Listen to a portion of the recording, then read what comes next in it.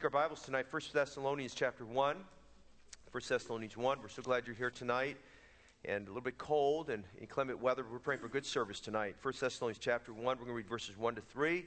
And members, as we always do, if you'll look around you, if there's someone next to you who doesn't have a Bible, specifically King James Version Bible, would you share your Bible with them? Make sure everybody has their place. And we're looking forward to what God's going to do tonight. 1 Thessalonians chapter 1.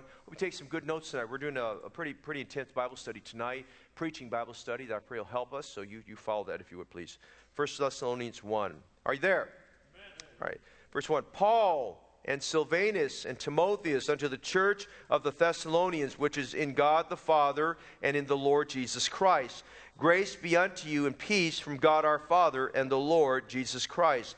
We give thanks to God always for you all, making mention of you in our prayers, remembering without ceasing your work of faith and labor of love and patience of hope in our Lord Jesus Christ in the sight of God our Savior. Father, thank you for the Word. We thank you for the reading of the Word and for the meditation of your Word. Now, Lord, for the study of it, we pray that, God, you drill deep in our hearts. I pray for enablement. I pray for the fullness of Spirit. God, I pray you'd feed the souls of your people. We thank you for what you'll do in our hearts. In Jesus' name, amen. You may be seated. Well, most of us, I think, here tonight are, at least as I know our church family, that most of us here tonight are concerned about having good health. And we're very careful about germs, and we're very careful about what we eat. And if you ask most leading experts, they'll tell you that there's the same recurring 4 or 5 things that we need to have good health. We need to eat right. We need to get an adequate amount of rest. We need to drink a lot of water. We need to have daily exercise of some amount for maybe a minimum 15 to 20 minutes there. And we need to avoid substances that are toxic, such as tobacco, alcohol, and drugs, which hopefully in this congregation, that's not a problem. Amen? But, we know those are essentials for good health.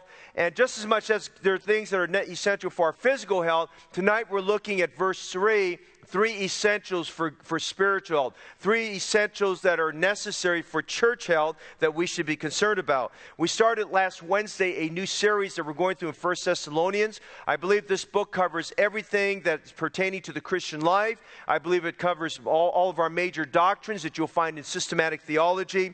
And we're just going to find that there's just a lot of things that we're going to feel like the Apostle Paul actually visited with us as we read these scriptures. And we're going to feel like he visited with us and spoke these very words. And so we're looking at what we call the church triumphant, because everything we see about this book of 1 Thessalonians, and as we go into 2 Thessalonians, is about a church that triumphs in Jesus Christ. Now, I believe that there's one way God wants us to go, and I think he wants us to go the triumphant way. Amen? I think he wants us to do well. And so last week we spent some time looking at 1 Thessalonians 1:1 and Acts chapter 17. Now, you need to follow some things I'm going to give you tonight, even though it's a review. Now, notice in verse 1, we were given the names of the three church planters that went together. Paul, of course, being the leader and the founding pastor of the church. We see Paul and Silvanus, which was another name for Silas, and Timotheus. But notice this, unto the church of the Thessalonians. It's very important for us to note that this letter is written to a local New Testament church. Now, as Baptists, we're very strong about the doctrine of the local church.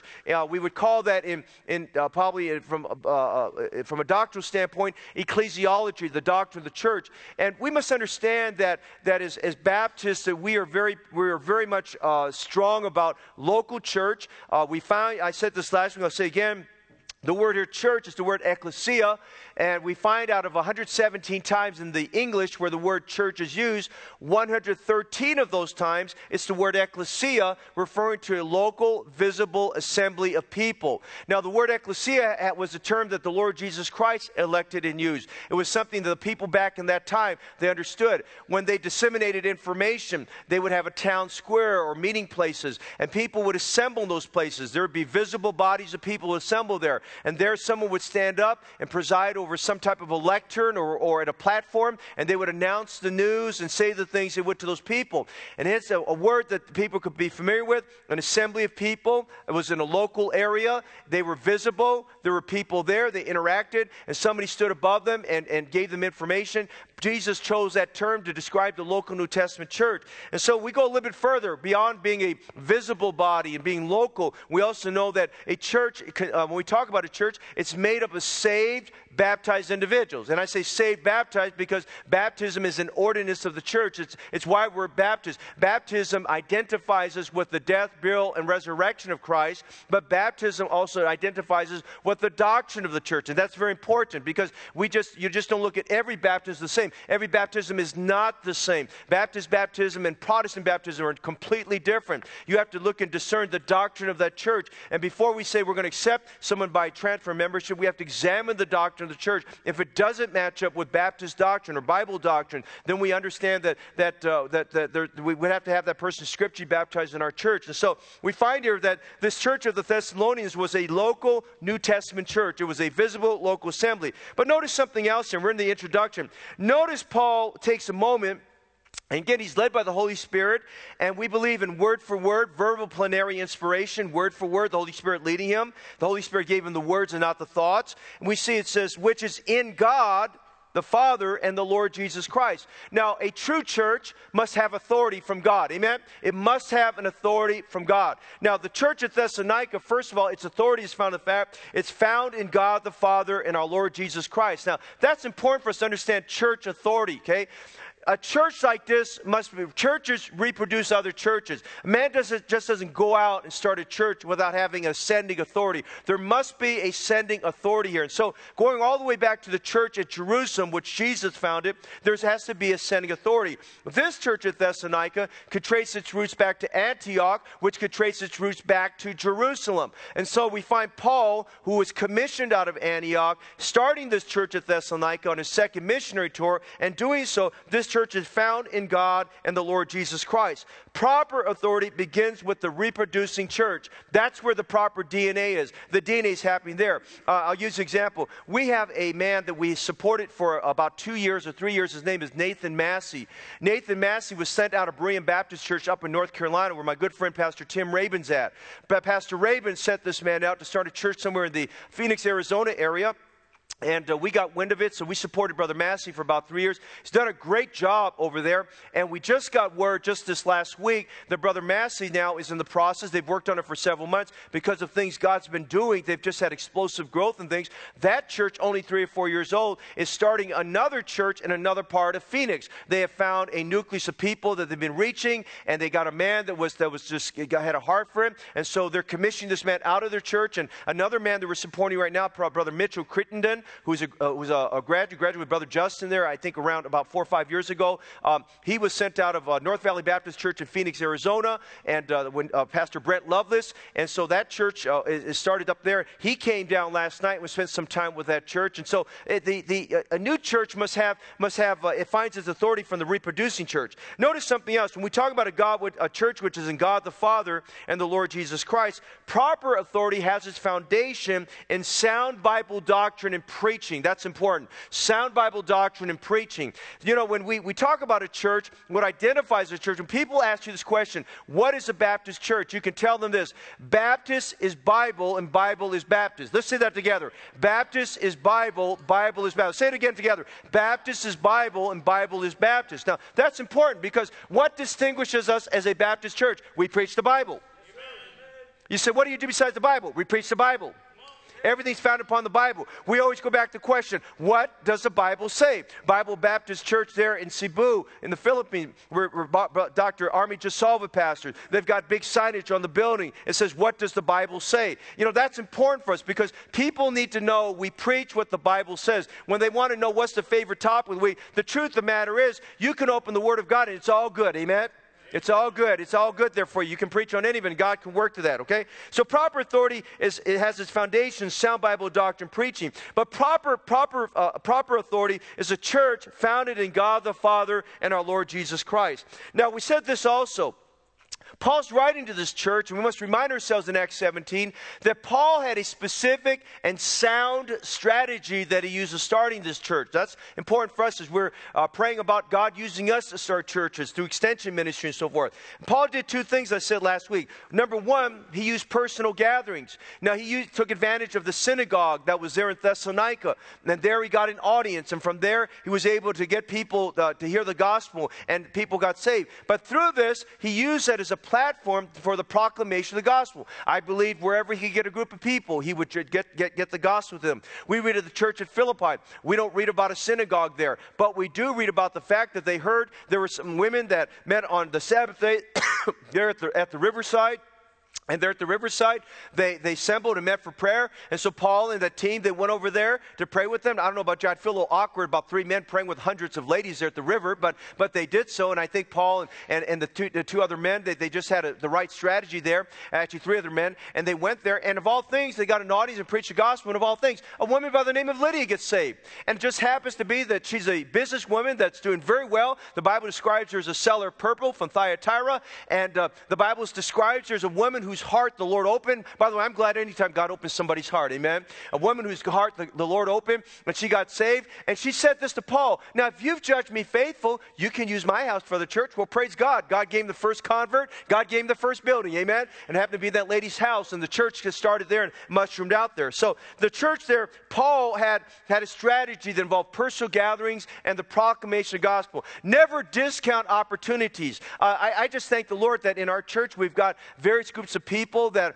are willing to open their homes up. They're very good at just hospitality, open their homes up, and we can bring gatherings of people in, and they bring their friends, and others bring their friends in, and we can get a chance to preach the gospel to them and tell them about the Lord Jesus Christ. Those are wonderful, wonderful things there. Then we said this here. We saw that Paul, he's writing to a church, and we said saved, baptized believers. Now, we looked at Acts 17. This is what the Bible says about how the church got started.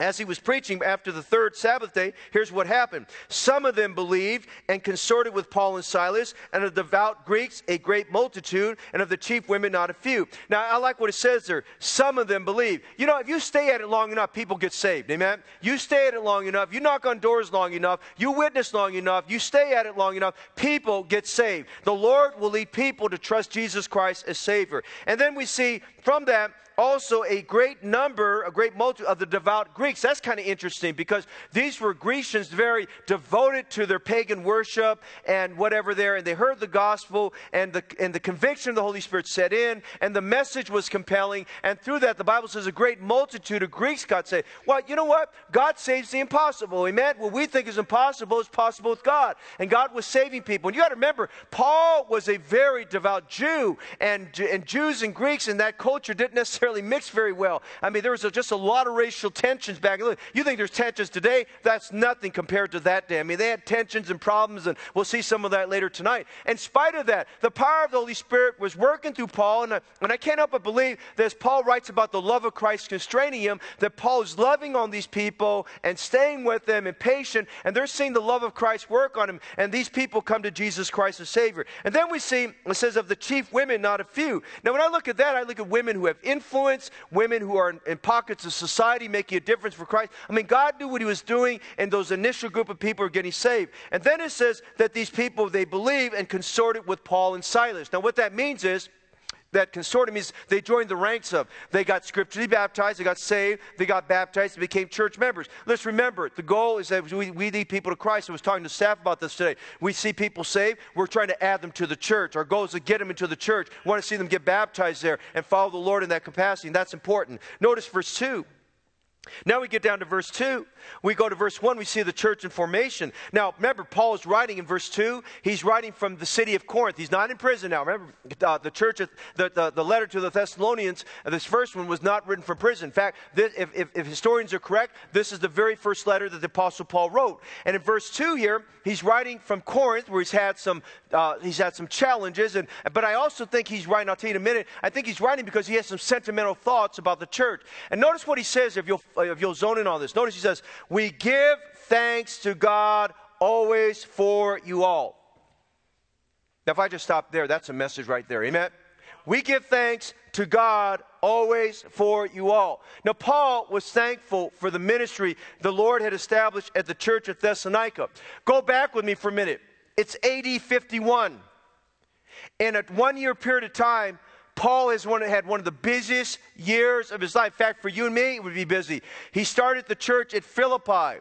He didn't stay there very long. He went to Thessalonica. The church got started there. It wasn't there very long. He went down to Berea for his safety. Couldn't stay there very long, but a work got started at Berea. Then he went down to Athens. Paul, Silas, and Timotheus are still at Thessalonica. They're ministering to the people of Thessalonica. We'll see the brethren at Macedonia, as the Bible would say. And he starts preaching the gospel there in Mars Hill, and a work gets started there. Now he's down at Corinth. In a year's time, 4 churches are starting. By the way, they were all thriving churches at the time this letter is written.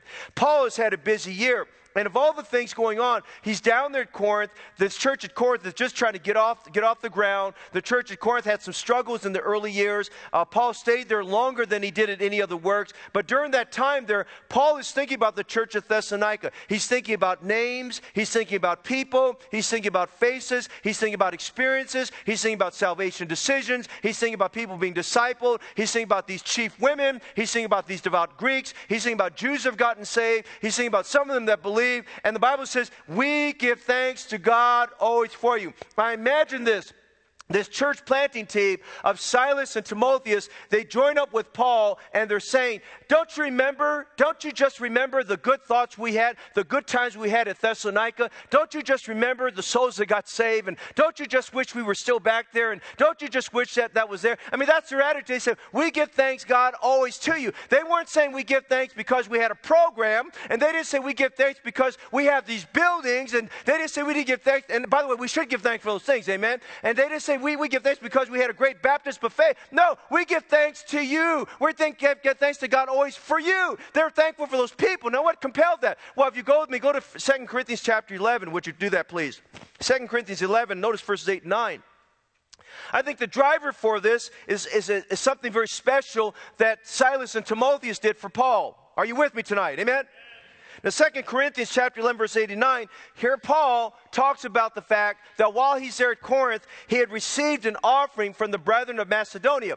I believe that the brethren of Macedonia were Silas and Timotheus right when they came in Acts chapter 18, verse 5. And here's what it says. I robbed other churches, 2 Corinthians 11. I robbed other churches, taking wages of them to do you service. In other words, he said, I feel guilty that in these early days, I took up offerings from these new churches to help me, and he said, I felt like I robbed them. He's talking to the church of Corinth. And he said in verse 9, and when I was present with you and wanted, that means he was in financial need. And I've said this many times when I preached from Acts chapter 18, that Faith Promise Missions really was just coming around at that time, and they really didn't know how much a missionary needed, and those kind of things. And Paul ran out of money. I don't think he had much to begin with, to start with. And so he was out of money, and he was doing tent making at that time to sustain himself. And God brought that wonderful couple, Aquila and Priscilla, alongside of him. And he says, when I was present with you and wanted, I was chargeable to no man for that which was lacking to me. He said, the brethren which came from Macedonia supplied, and in all things I've kept myself from being burdensome unto you, and so will I keep myself. Now watch this if you're the Apostle Paul.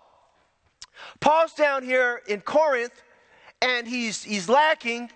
He's feeling that the pinch of not having money. He doesn't have a roof over his head. He's probably staying with Aquila and Priscilla. He's not selling enough tents to make it go because his focus is not on tents. His focus is about the preaching of the gospel. And Silas and Timotheus came to him, and they said, Paul, by the way, we came back, and we find this. Timothy gives a report in 1 Thessalonians 3 because he was concerned about their faith. And Paul will say, as we'll study later on, he says, now we live because we know your faith is strong in the Lord. Well, Paul is concerned about all these things, and they come to him, and they give him such comfort. They say, Paul, we just want to let you know, they're doing good at Thessalonica, in spite of persecution, in spite of all the uproar that happened while we're there. They're doing really good. And by the way, they took up an offering for you, and here it is, Paul. What a blessing, amen? I mean, just to be there, you're feeling discouraged because you're down there at Corinth all by yourself, and you got Aquila and Priscilla with you, of course, but he's there by himself, and he's trying to persuade the Jews. The Jews are not listening, and he preached for a number of weeks. Nobody got saved. He was in that synagogue down there in Corinth. He's feeling the oppression of Satan all over that. And now here come these two brothers. They bring this offering to him. They say, hey, Paul, we just want you to know the people at Thessalonica, they love you. And they took up the special offering just to show their love for you. I mean, Paul got a shot in the arm. And then you go to Acts 18:5, and it says after they came, he was pressed in the Spirit and started preaching even more. I don't think he was pressed in the Spirit because he saw the two brothers. I think he was pressed in the Spirit because the love that these Thessalonian believers had for him made him so thankful. And so when that was all done and the church at Corinth got started, here I see Paul and Silas and Timotheus sitting around having fellowship together. They're not talking about an A's game. They're not talking about a Warriors game. They didn't have them that time anyway. Bless God, amen. They're not talking about the 49ers. They're not talking about the San Jose Sharks. They're not talking about politics. They're not talking about any of those things. You know what they're talking about? We give thanks always to God for you. Now I'm going to ask you a question. Are you thankful for your church? Not what your church is doing for you. What Jesus is doing through the church for you. Are you thankful just to have preaching? Are you thankful for prayer time? I mean, I'll be honest with you. I think some of us, if we didn't have a church, I don't know what we'd do. He said, we give thanks to God always for you all. And I'm going to drive a little home when he said for you all, that included the troublemakers in the church because he had a few down there. He was thankful. But notice he prayed for them. Making mention. Circle the word mention. You know what that means? Every name. Every name. Making mention of you in our prayers. He prayed for the pastor who had oversight for the flock. He prayed for the men he had trained. Then he had to abruptly leave. He prayed for the chief women that their influence would result in souls being saved. He prayed for the so many missions impact of the church. By the way, the reputation that church had at that time was these are they that have turned the world upside down. He prayed for that to continue. Amen? Amen. How do you pray for your church? And when we read through 1 Thessalonians, we see prayer is very important as a discipline and exercise of Christian life. Ian Bounds said this, what the church needs today is not more machinery or better, not new organizations or more novel methods, but men whom the Holy Ghost can use, men of prayer, men mighty in prayer. The Holy Ghost does not flow through methods. That's a good thought. That was written 200 years ago. The Holy Ghost does not flow through methods, not through men. He does not come on machinery, but on men. He does not anoint plans, but men of prayer. Then he went on and said this in the same book. He says, talking to men for God is a great thing, but talking to God for men is greater still. He will never talk well and with real success to men for God who has not learned well how to talk to God for men. That is the secret of soul winning right there. And so now we see chapter 1, we see Paul, the church being birthed. Chapter 1, verse 2, we see him giving thanks and praying for the church. Now we go to the crux of our passage tonight. He says something that's very important. Remembering without ceasing. The term without ceasing means incessantly, without interruption, continuously. Just exactly what it means. It means without interruption, without interference, continuously.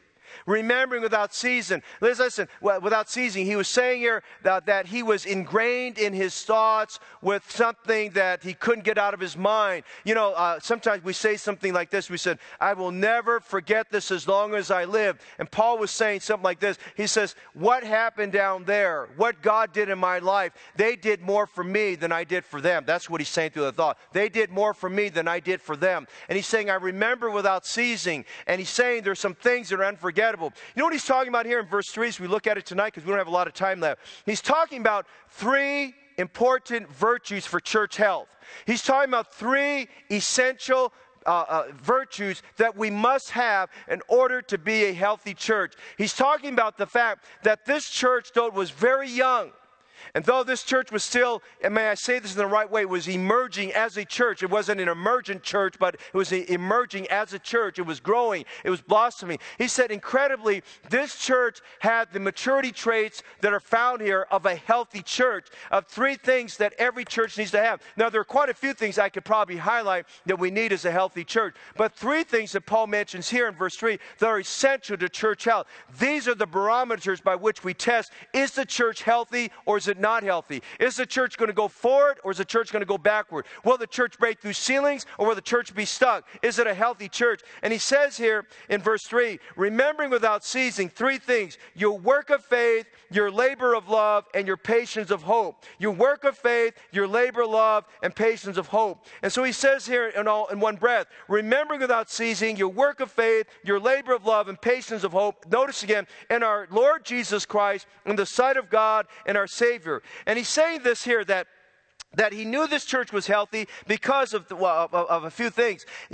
A spiritually healthy church does these three things in the name of our Lord Jesus Christ, giving thanks to God the Father. So he's saying here, he says, I find you have your work of faith, labor of love, and patience of hope in our Lord Jesus Christ. Now I think as we read verse 3, that one phrase, it probably gave the seed for what we read later on in Colossians 3:17, where Paul says, whatsoever you do, do all in the name of our Lord Jesus Christ, giving thanks to God and the Father by him. Look how he says, verse 3. He says they had these three virtues in our Lord Jesus Christ here. He's saying that they were doing what they were doing with these three virtues, they were doing it for the glory of God. And then he says, in the sight of God our Father. Let me say this to you tonight. A spiritually healthy church cannot fake it out with God. You can't fake it out with God. They can't fake these virtues. God sees whose we are and what we're doing. A spiritually healthy church is cognizant that God is watching. And we know that's watching. Paul, realizing that our memories are not equipped to memorize 10 different things that we've got to do off the checklist, summarized everything we ought to do in three essentials: our work of faith, our labor of love, and our patience and hope. He says, look, God is watching. He says, God has watched you. I've watched you from afar. I've listened to the reports, and he talks about these reports later on. I've watched you, I've listened to the reports. God is watching. And he says, in the midst of all that, he says, I can't help but remember without ceasing your work of faith, labor of love, and patience of hope in our Lord Jesus Christ, in the sight of God our Savior. He's saying this: God is watching. You've heard me tell the story many times, but there's a story told of a Christian school, and it was lunchtime, and a mother came and she brought a big bowl of apples, and she put those apples out at the front of the line as the children would go and get their food there. And she put a sign on the apples on the bowl that says, take only one, God is watching. And so the children had to read this. It was in big bold letters and went missing. Take only one, God is watching. As they got to the end of the line, another mother had put a tray of freshly baked, right out of the oven, chocolate chip cookies. How many like those kind of cookies? Amen. I mean, they're freshly baked, right out of the oven. They're very soft. They melt in your mouth. When you touch the chocolate chip cookies, the chocolate chips, there's more chocolate chips on your hand than will get in your mouth. Amen? And so they put that at the end, and some smart aleck kid put a sign next to that tray of cookies that says, take all you want, God is watching the apples. All right? You know? And so when we think about that tonight, I think about this: God is watching. God is watching us to see if there's a work of faith, labor of love, and patience, hope. Let's look at these three virtues before we're done tonight. Number one, your work of faith. Now, what does he mean, the work of faith? It's putting your faith to work. See, application of faith. We know in 2 Corinthians 5:7, we walk by faith, not by. Okay? We know in Hebrews 10:38, the just shall live by. Okay? What's that saying there? The moment you get saved, you're to live by faith. Now, we're going to break it down a little bit more. What does it mean to live by faith? What does it mean, the work of faith? And he goes on by saying in Hebrews 10:38, now the just shall live by faith, but if any man draws back, my soul shall have no pleasure in him. Now, what do we mean, the work of faith? Well, first of all, I think a work of faith is an active faith. It's an active faith. Go with me to James chapter 2 very quickly. Faith is not a mental assent. It's not a theory. It's not a thought. Faith is motivated action. Not a mental assent, but a motivated action. And in James chapter 2, and I'm not going to get into it because that's a whole lesson by itself, Paul in chapter 2, verses 13 to 13 to 26, Paul brings out, if you've read your Bible, what we call faith and works. How many understand what I'm talking about here tonight? James chapter 2, faith and works, okay? He's talking about faith and works here. And he's talking about the fact that we must demonstrate our faith through works. Now, as we have your finger there, let me give you some definitions so you can understand what's going on here. Look at the word faith in 1 Thessalonians 1:3 for just a minute. Keep your finger there. Now, the word for work We're going to look at two words, word for work and faith. The word for work is the word ergon. Now, we get our word ergonomics from that. But listen very carefully as you scroll into and get into the definition, what it means. When he talks about the work of faith, and faith basically means believing. Believing with all your heart. Believing with 100%, okay? Faith and belief are synonymous with one another, okay? The word for work means the main business or occupation of an individual. It's like this. If I went up to one of our laymen tonight and says, what do you do for a living? What do you do? I was with a family last night that's not saved, we're working on. And I asked the husband a little bit more. I said, tell me what you do. Tell me a little bit about your company. What's your role? What's your job description? Or what are you supposed to be doing? And so the word work means the main business or occupation of an individual. It has the idea of more work, not less work. It's a main vocation, not a hobby. Did you know this tonight? Faith is not a hobby. Faith is the main occupation of the Christian. Faith is the main work of the faith. Faith is the main work we're supposed to be doing. So when you look at the work of faith, he's saying the main thing we should be doing is the exercise of faith. The main business or occupation of a Christian is the work of faith. Now what does it mean there, the work of faith? It's faith being exercised. It's faith that's engaged. It's faith being stretched. Let me use an example. It's like filling a wheelbarrow up with several hundred pounds of weights and pushing the wheelbarrow up a hill. Okay? That's a lot of work. And not letting the wheelbarrow go backwards and push you back. Amen? The work of faith is pushing a wheelbarrow up a hill. It's like lifting weights that are going to really push your muscles and stretch your muscles and really test you. It's like doing weights that you can't lift. It's lifting those weights. It's running a race that tests your endurance. It's talking about here pushing our faith to the limit. It's putting our faith to work. It's not letting it sit dormant and become useless. It's putting our faith to work. Now look at James chapter 2 when we talk about an act of faith. First of all, let's look at the doctrine he's advocating here. The doctrine he's advocating here is not that works will save you. We know that for by grace you're saved through faith. We know that faith is what saves us. Faith alone in our Lord Jesus Christ that saves us. But when we read James chapter 2, if you're not very careful, if you don't correctly interpret this, you could be misled to think that good works are essential because he says faith without works is dead. In fact, look at James chapter 2 with me. And notice verse 14, because sometimes if you get into debate with someone who doesn't know the Word of God, they get hung up on this, and I want to explain this to you. Notice in James chapter 2, he says this. He says in James chapter 2, he says for verse 14, what does it profit, my brethren, though a man say he have faith and have not works, can faith save him? Now don't stop there. If you just stop on one verse, you've incorrectly interpreted the Word of God. When he's talking about here, it goes back to verse 1. The whole context here is dealing with obedience, and he's talking about the exercise of faith. He begins in verse 1, chapter 2, verse 1, have not the faith of our Lord Jesus Christ with respect to persons. He's talking about with respect to our faith and how we treat other people. And he's dealing there in chapter 2 with the sin problem of partiality and bias and discrimination. He's talking about having cliques and being a part of a clique there. It's being loyal to a clique instead of loyal to the body of Christ as a whole. In verse 8, James talks about the royal law of taking care of one another. And so he's dealing with these sins. In James chapter 2 verse 12, James talks about the future judgment by God's word. He says the perfect law of liberty will judge you. And so he talks about these things. So all he's saying to them as he talks about this, that it's a sin for a Christian to be showing partiality. It's a sin for us to stay in our own little cliques. It's a sin for us to just stay in our little own place here. And he's talking about the rich and the poor in that context there. And we could apply it this way. If we only hang out with our own ethnic group, that's wrong.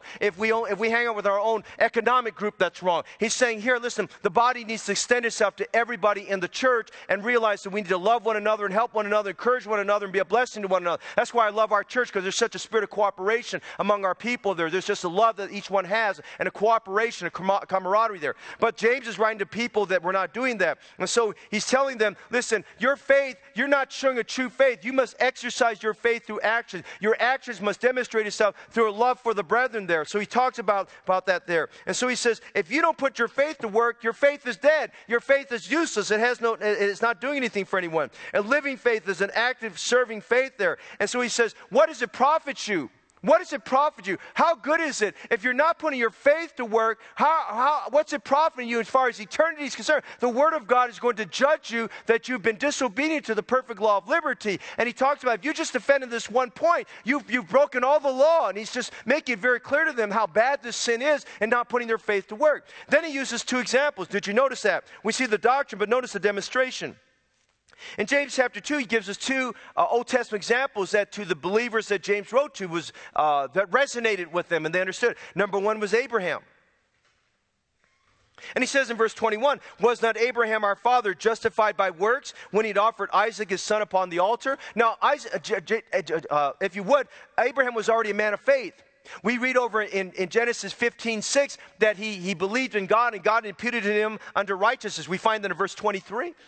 It quotes there what he did when Abraham made his first step of faith and he believed on the Lord and God imputed to him to righteousness. That's when we can point to that point of time. That's when Abraham got saved. But Abraham now, as we get to James 2:21, Abraham is a much older individual. When he got saved, he was probably about close to 80, 85 years of age. And now we get over here to James 2:21, and it talks about the incident found in Genesis 22. Abraham's about 130 years old. He's a little bit older man, amen? And as an older man, the greatest test of his life would be, what are you going to do with your son? And the Bible describes in Genesis 22 that Isaac was his only begotten son. Now notice verse 21 here. It says here, it talks about his faith. What was the works that backed up his faith? It says when he offered Isaac his son upon the altar. Let me give you a few thoughts here. What does it mean by that? When he offered Isaac his son upon the altar. Well, his work of faith was giving. His work of faith was obedience. That's the key thought there. His work of faith was obedience. He didn't withhold on God. His work of faith was he had faith in God's commandment, though he did not know how the outcome would be. Because God said, I want you to offer up your son. And God didn't tell him how it was all going to turn out. God just said, all I want to see is, are you going to do what I told you to do? His work of faith was obedience and trusting God. He had faith in Jehovah Jireh. You know, he knew the name Jehovah Jireh afterwards, but he told his son, his son said, well, where's the lamb for the offering? He says, God will provide. Now, he said, I think when he said that, it wasn't that he had a question mark in his mind about whether or not it was Isaac. He knew it was Isaac. God told him specifically, you got to build that altar and you got to put Isaac on there. And so he did so. He had faith in the previous name of God, in the previous chapter, El Olam, the everlasting God. And just that name, the everlasting God, took him to a whole new place in his Christian life there, because he understood that God was everlasting in his promises, and God was everlasting in his faithfulness, and God was everlasting in his forgiveness. And just that realization at the age of 120, 125 changed Abraham's life, because at that moment of time, he realized that I have an everlasting God. God is endless, and God is timeless, and God is never going to wear out. And so he's just overcome with these great thoughts about who God is there. And now he gets to this place where God says, I want you to offer up your son, without much explanation there. He had faith in God. He had faith in giving his best and his all. I mean, that's the kind of faith he had. I mean, it says here that by faith, Abraham our father was justified by works when he'd offered Isaac his son upon the altar. I mean, here's a man of great faith. Now, we read that and we relax because we're not asked to do something as extreme as that. But put yourself in Abraham's sandals. Would you have done that? Would you have been obedient? Would you have raised the knife over your head, knowing that you're going to plunge that knife in? And yet he had faith. He had faith, as Hebrews tells, he had faith in the future resurrection, because God told him, you're going to have a seed. And that seed's going to multiply. It's going to be a mighty nation. And he said, I don't understand how it's going to happen. You're telling me I'm going to kill my son. Somewhere something's going to come out of it. But he had faith in the future resurrection. He had faith that God was going to raise him back up one day. And then God goes from, then James goes from Abraham to Rahab the harlot. He's talking about faith and works, an act of faith. Now, Rahab the harlot, you have to understand, she got saved, but she still had her old nature working her, didn't she? Did she not? I mean, she's still telling lies there in the midst of all these things, right? And so she still had her old nature there. The new nature really hadn't, that she had the new nature in her, but she just wasn't walking in the spirit, if I can say that. She was walking in the flesh. And so, but later on, she could have had that old nature when she told the spies what she believed, that she believed in God and all that God's mighty acts and what He did in the Red Sea, which was basically her confession of faith that she needed to get saved. She could have gone on after that and said, okay, thank you very much. I hope you find a safe way out of this. That's not what she did. Notice what it says about Rahab. She went a little bit further because she put herself at risk. Notice this, verse 25. Likewise also was not Rahab the harlot justified by works when she had received the messengers and had sent them out another way. Now the writer James, by the inspiration of the Holy Spirit, was painstakingly helping us to understand her work of faith. First of all, she received the messengers. She received their message. Now remember, they're Jews and they're pagans. Jericho was a strategic location. It had to be the first city to go down because of its idolatries, because of its paganism, because of its wickedness, because it offered those babies there. It was a wicked Canaanite nation. People say, well, God was so mean. You don't understand. These people would not repent. In fact, you listen to Rahab's testimony in Joshua chapter 2. Everybody inside that city knew what God did for Israel when he opened up the Red Sea. She's the only one in the whole city that believed what God could do. She's the only one that would confess her sin, would turn from her wicked way. And so now we have these two messengers to come in, and this could be very costly to her. And she says, the Bible says she received the messengers. In other words, she received their message, and she took she received this to them, and she extended hospitality to them, and sending them on another way. She did not endanger them. She gave them advice and counsel. You need to go up to these hills and stay there for 3 days. I know our people. I know what's going on. She was exercising her faith. Listen, the work of faith is putting your faith to work. Listen tonight. The work of faith must be active. Is your faith active? Are you stretching it? Do you have weights in the wheelbarrow? You're pushing it up the hill. Are you actively putting your faith to work? But listen, the work of faith is not only active. Would you write this down? The work of faith is also asking. It's asking. Hebrews 11:6. But without faith it is impossible to please him. Read the rest of it to me.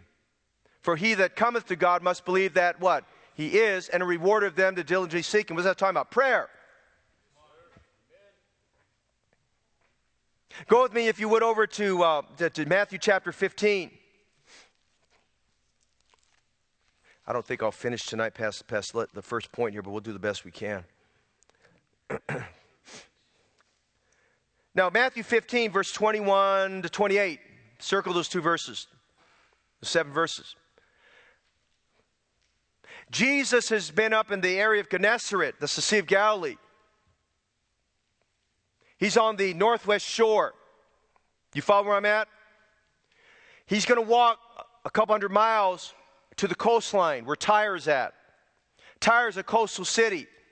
It was a major Canaanite city. Tyre, if you want anything that proves the veracity, the truthfulness of the Bible, just study Tyre in history. Tyre is mentioned over and over again. God prophesied about the judgment against Tyre because it refused his message.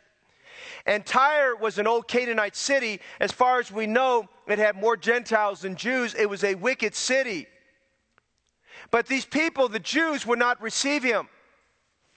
You read chapter 15, verses 1 to 20, the Jews would not receive him. They're fighting with him. They're fussing with him. They're just giving him a lot of pushback. So Jesus walked from Gennesaret all the way up to Tyre. There's a group of people with him. We don't know how large. We do know it's the disciples that are with him. And he goes there to the city, and I want you to underscore this just because of time. He went there only for one person. Now, we know that because we read the scriptures now, but at that point in time, nobody else knew that. He went there because there was one person. Now, this just points to the omniscience of Jesus Christ, that he knows everything. By the way, aren't you glad he knows everything tonight? Amen? And he knew there was a lady up there, as we read verse 21 and 22, that was in dire straits. This woman, every mother in this room, if you're a mother, you would understand this. When your kids are not doing well, when your kids are hurting, when your kids are... They've got what this daughter had. Nobody in this world is more overwhelmed and more filled with pity and sorrow and hurt than a mother is. Now, I'm not going to take away from the dads. I know dads are, but not like a mother, because she travailed and brought that baby into this world. You mothers need to say amen to that. Amen? And Jesus went up there, and the buzz started before he got there. By the way, that's a good thing. Amen? The buzz has already started before he got there. This woman hears Jesus is in her town. Now, I don't know, we don't have any count that she read anything about it, but I'm going to tell you what I believe. I'm going to conjecture. I don't think she read anything. I don't think there was anything in record. I don't think it got there. I think she heard bits and pieces. Everything she got about Jesus Christ was by hearing. Faith cometh by hearing. And somewhere along the way, the buzz is going on that Jesus of Nazareth, the great miracle worker, the rabbi of Jerusalem, has come up there, or Nazareth of the Galilean area, has come up there to the city of Tyre. And notice in this passage here, and I want you to see the work of faith is asking, the Bible says in verse 22, a woman of Canaan, she's a Gentile. She's a Gentile. Jews don't mix with Gentiles. She comes to him, and by the way, Gentiles didn't like that. And Gentiles were very proud people, so were Jews. And she came to him out of those same coasts. She cried to him. Now, if you've never looked at this before this way, she's praying to him. She's crying to him. Anywhere you read about somebody crying to Jesus, they're praying to him. She cries to him, have mercy on me, O Lord, thou son of David. Now, there's a lot of belief in his deity right there, because she's calling him the son of David. Listen, she believed he was the king of Israel already. She knew enough. Hey, Matthew 1:1, Jesus Christ, the son of David, the son of Abraham. She knew this is the king of Israel, the king of heaven. And she said, oh Lord, and by the way, she called him Lord. The word kurios, which means everything is subject to you. And she says here, have mercy on me. My daughter is grievously vexed with the devil. Hey, she comes to Jesus with her problem. She's perplexed. I'd be perplexed too if I had a demon-possessed child. Vexed with the devil. She's possessed. She's controlled. She showed all the signs. She didn't have mental stress. She wasn't in depression. She had demons. She's foaming at the mouth. She was catatonic. She had all these issues going on. I mean, we don't know what happened, but virtue of fact, she was a woman of Canaan. Maybe she had all these idols in her home, and those idols became attraction point for demon possession. And listen, by the way, you go visiting, this is why you need to go visiting in homes and go sowing. You see those homes like that, you need to make your way over and over again to get rid of those idols. And let me tell you about homes I've been to in the last 2 years where they've had idols. Just recently, the family just got saved. They took down all their Catholic idols and said, we realized that's not what we worship. The Jesus we worship is the Jesus of the Bible, the Jesus in heaven. And you get out there and see these, you could just walk in one or two of these homes, you see those idols. You ought to have a burden for those people. You want to get in there to tear those idols down. Instead of an idol, there's a table with a Bible on it. Amen? She's perplexed. Notice she's praying. Verses 22, 25, and 27, she's praying. Have mercy on me, O Lord. She says in verse 25, it doesn't get any simpler than this. Lord, help me. Verse 27, truth, Lord. This woman is praying. She's perplexed. She's penitent. In verses 24 to 27, Jesus does some interesting things. In verse 23, notice he answered not a word. Hey, God doesn't answer every time you pray to him. God doesn't answer our prayers every time we pray to him. He answered not a word. He wasn't ignoring her, but she thought she was ignoring, but he wanted to see how sincere this lady was. He already recognized that she had faith by virtue of the fact how she addressed him. She said, have mercy on me, O Lord, thou son of David. Now, no Jew put that in her mouth. That had to come out of her heart. She didn't get that out of the Torah. Let me tell you, that came from her heart. And now we get over to verse 23. She won't do it. So then she turns to his disciples and she thinks, well, you know, you're followers of Jesus Christ. You need to have something like what he has. And she says, help me. Can you do something? And they're perplexed. They're like saying, Lord, can you just send her away? Like, she's bothering us, you know. She wants us to solve this problem. And Jesus tested her. He said in verse 24, I'm not sent but to the lost sheep of the house of Israel. My ministry is to the Jews. The Bible says she condescended and she was penitent. She condescended herself even more. She came and she worked. By the way, isn't that interesting? She had more of a worshipful heart than those people that were already saved that were there.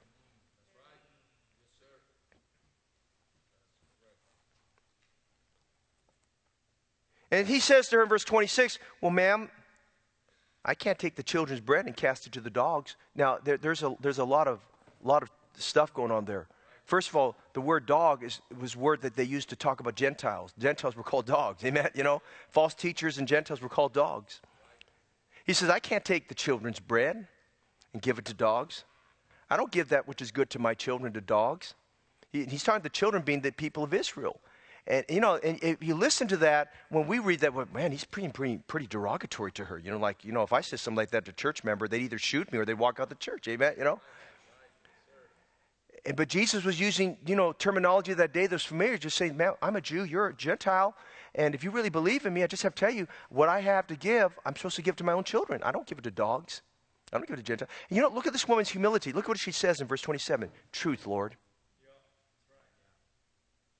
Of all people, she recognized what he said came out of his mouth was truth. Truth, Lord. She said, notice this, yet the dogs, and the word for dogs is a different word. It's a word for little puppies. Yet the dogs, Lord, she says, eat of the crumbs which fall from their master's table. You know what she's saying there? Hey, Lord, I'll take whatever I can get. She says, Lord, you know what? My daughter is in a mess. I'll take whatever you give me. What faith? What faith? She's saying, hey, I'll be like a little puppy. If you just drop a crumb on the table, on the floor, I'll take that. Just help my daughter. You know what Jesus does? He sees this woman's persistent. This woman's more persistent than most Christians. She's persistent. She has made up her mind. He is here in my town. I've got an audience with him, and I'm not going to leave until I get what I'm asking for. Prayer is asking. Prayer is asking, okay? You have not because you ask not. And so she's persistent. And notice something else here. She's persuaded. She has faith. And so she says, truth, Lord, yet the dogs eat of the crumbs which fall from their master's table. Notice this woman passes the test. Notice what happened here. He says, oh, woman. And he wasn't being derogatory. That's how they talk to each other. No, we don't do that today. But he says, oh, woman, great is thy faith. He praises her. She passes the test. You know what that is? The work of faith is asking. That's faith. He says, great is thy faith. There's only two Gentiles he said that to. Her and to that centurion. He says, great is thy faith. Yes, the work of faith is asking. But notice something else. Would you write this down? The work of faith is active. The work of faith is asking. Would you write this down? The work of faith is artistic.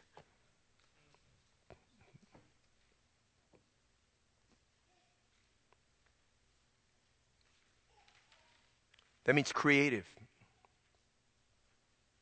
It's risk-taking. It breaks boundaries. Notice in Mark chapter 2, it broke up a roof. You with me? Look at Mark chapter 2, verses 1 to 12. We know this story. Jesus is probably in the house of Simon Peter. They're in Capernaum. We see a crowd.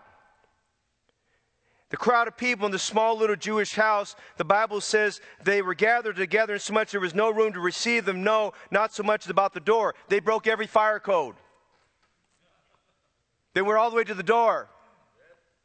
In fact, the people were the door. You had to get through the people if you wanted to get in. There was no way to get in. They were pressed. That's what the Bible says. They were like this. You ever been to an elevator like that? Like this? You want to just get out of the elevator, amen? You're afraid someone's going to turn around and they're going to talk to you, except their nose will be touching your nose, amen? Okay? They're pressed. We see a crowd. You know what? We see a cripple. We see a man sick of the palsy. This man's sick of the palsy. He can't carry himself. He's been like this for a long time. He's emaciated in his legs. He's weak. He has no muscle. He cannot walk. And so we see this man has some friends. We call them cronies. And his friends, he has these 4 friends that were concerned for him. They fellowship with him. We don't know how he got the palsy. That doesn't really matter. It's just the fact he had the palsy. And so he has 4 friends who they hear that Jesus is at this home, and they're getting these initial information about what's going on with this crippled man. So they said, you know what? Let's come with a plan. Let's make a stretcher type bed, and we'll each carry a corner, and we're going to carry them. Now listen, it's one thing to hold a stretcher. It's another thing to walk a distance and carry it. You know what I'm saying? Now, it's one thing to pick up a bag of 50-pound cement. It's another thing to carry it. When I was 14, my father, our family, at 13 or 14, we moved from one part of East Oakland to another. And my dad had this great idea. We're going to tear up all the grass one Sunday afternoon, and we're going to pour concrete. And I said, who's we? He said, you and me, son.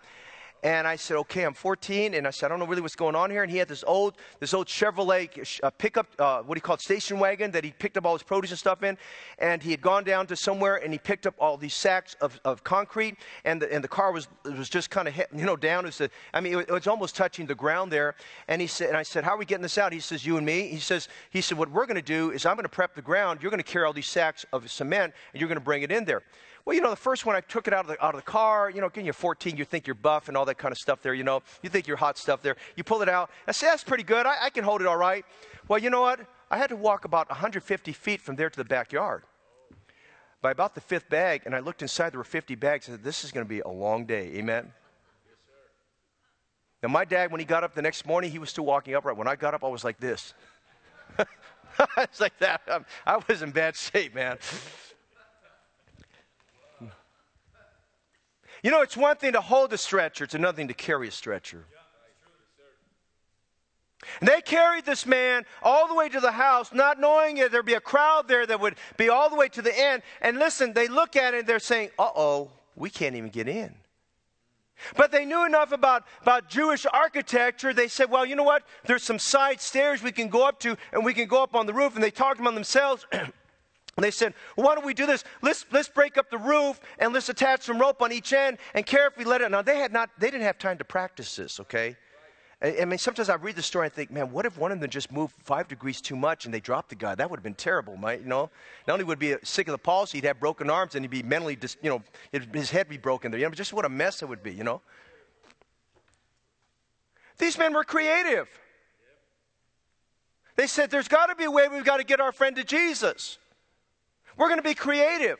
So these men, they go up to the roof, and the Bible says they break up the roof. I said this the other night. Sometimes God has to break up things before he does something big. He broke the alabaster box got broken before the ointment got poured.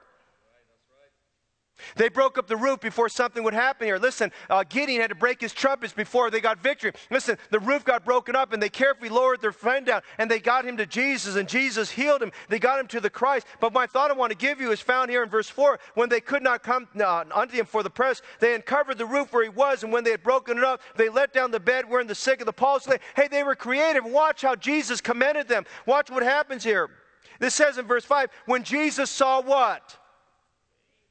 The work of faith. They were creative in their faith.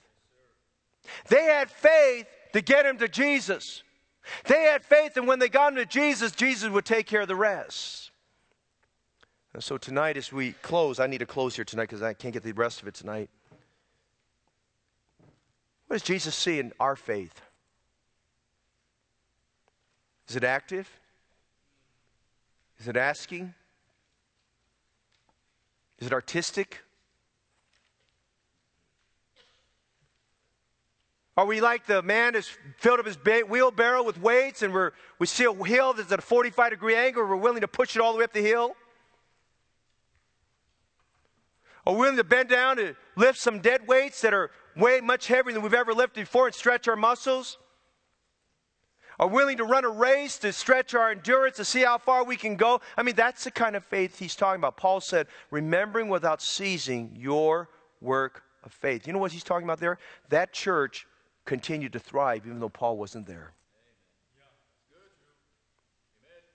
And he writes about some things they needed to do, which we all need to do later on. But he commended them for their faith. And he talks about their faith even more so in an intimate way in 1 Thessalonians 3. I'm just saying tonight, we'll next week look at labor of love and the patience of hope. We'll spend a little more time on that. But tonight, I think it's important for us to look at when Paul, he thought about some things that were unforgettable. He says, remembering without ceasing your work of faith in our Lord Jesus Christ in the sight of God, our Savior. You can't fake the work of faith. You can't fake these things. You either have it or you don't have it. You either exercise or not exercising it.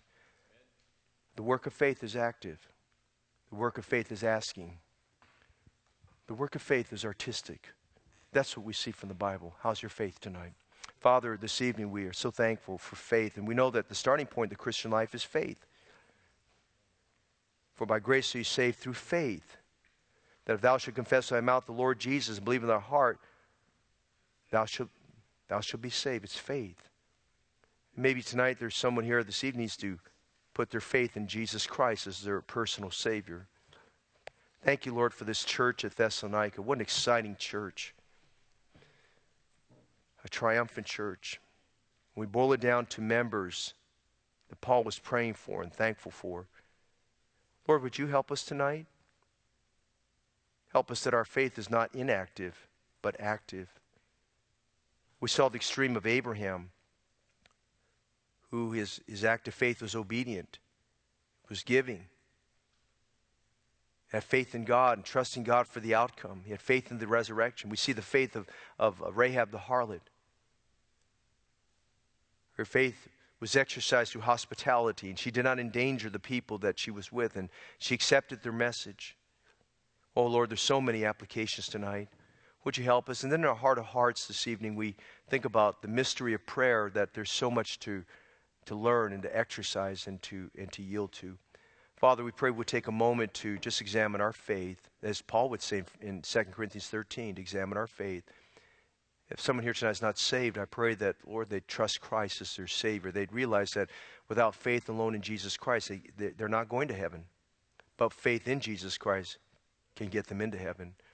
And then tonight, Lord, we pray that you'll stir up our hearts in faith to love you and to serve you, to have this kind of faith like these believers at Thessalonica. Would you stir our hearts, Lord, to be active, asking, and artistic. Father, we pray for these things now, Lord, of you in Jesus' name. Let's stand. I'll give you an opportunity to meet with God at the altar tonight. We're going to have the piano play. If you need to come, let's stand tonight. If you need to come this evening. If you're not sure you're saved, we invite you to Christ tonight to receive Jesus Christ, your personal Savior. How's your faith tonight? Is this a year your faith will grow, your faith will stretch? There'll be more asking in faith. The things we really ask for, some of it's not even in faith.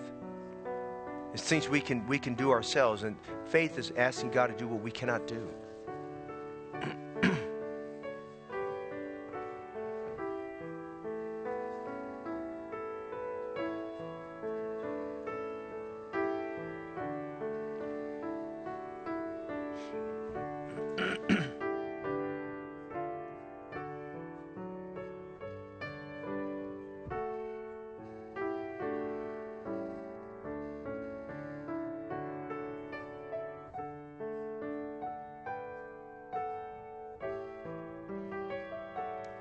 Thank you for our midweek service tonight. We pray you'd undergird many of our members who are sick and ill and trials, travels, and other things. Father, touch their bodies with your goodness, your love, your grace this evening. And then we pray tonight that as we leave, we pray that there's a fire that's been started in us that puts a great desire to just live by faith and walk by faith and trust in God and look to you for all of our needs. God, we are needy people tonight. And I think about the Syrophoenician woman. The Bible says she cried out to the Lord. And God, what example for prayer. And Jesus commended her. He said, great is thy faith. And God, he said that of Gentiles. Would to God that tonight as your children, that we'd have a faith like that. We would just be persistent and not letting go.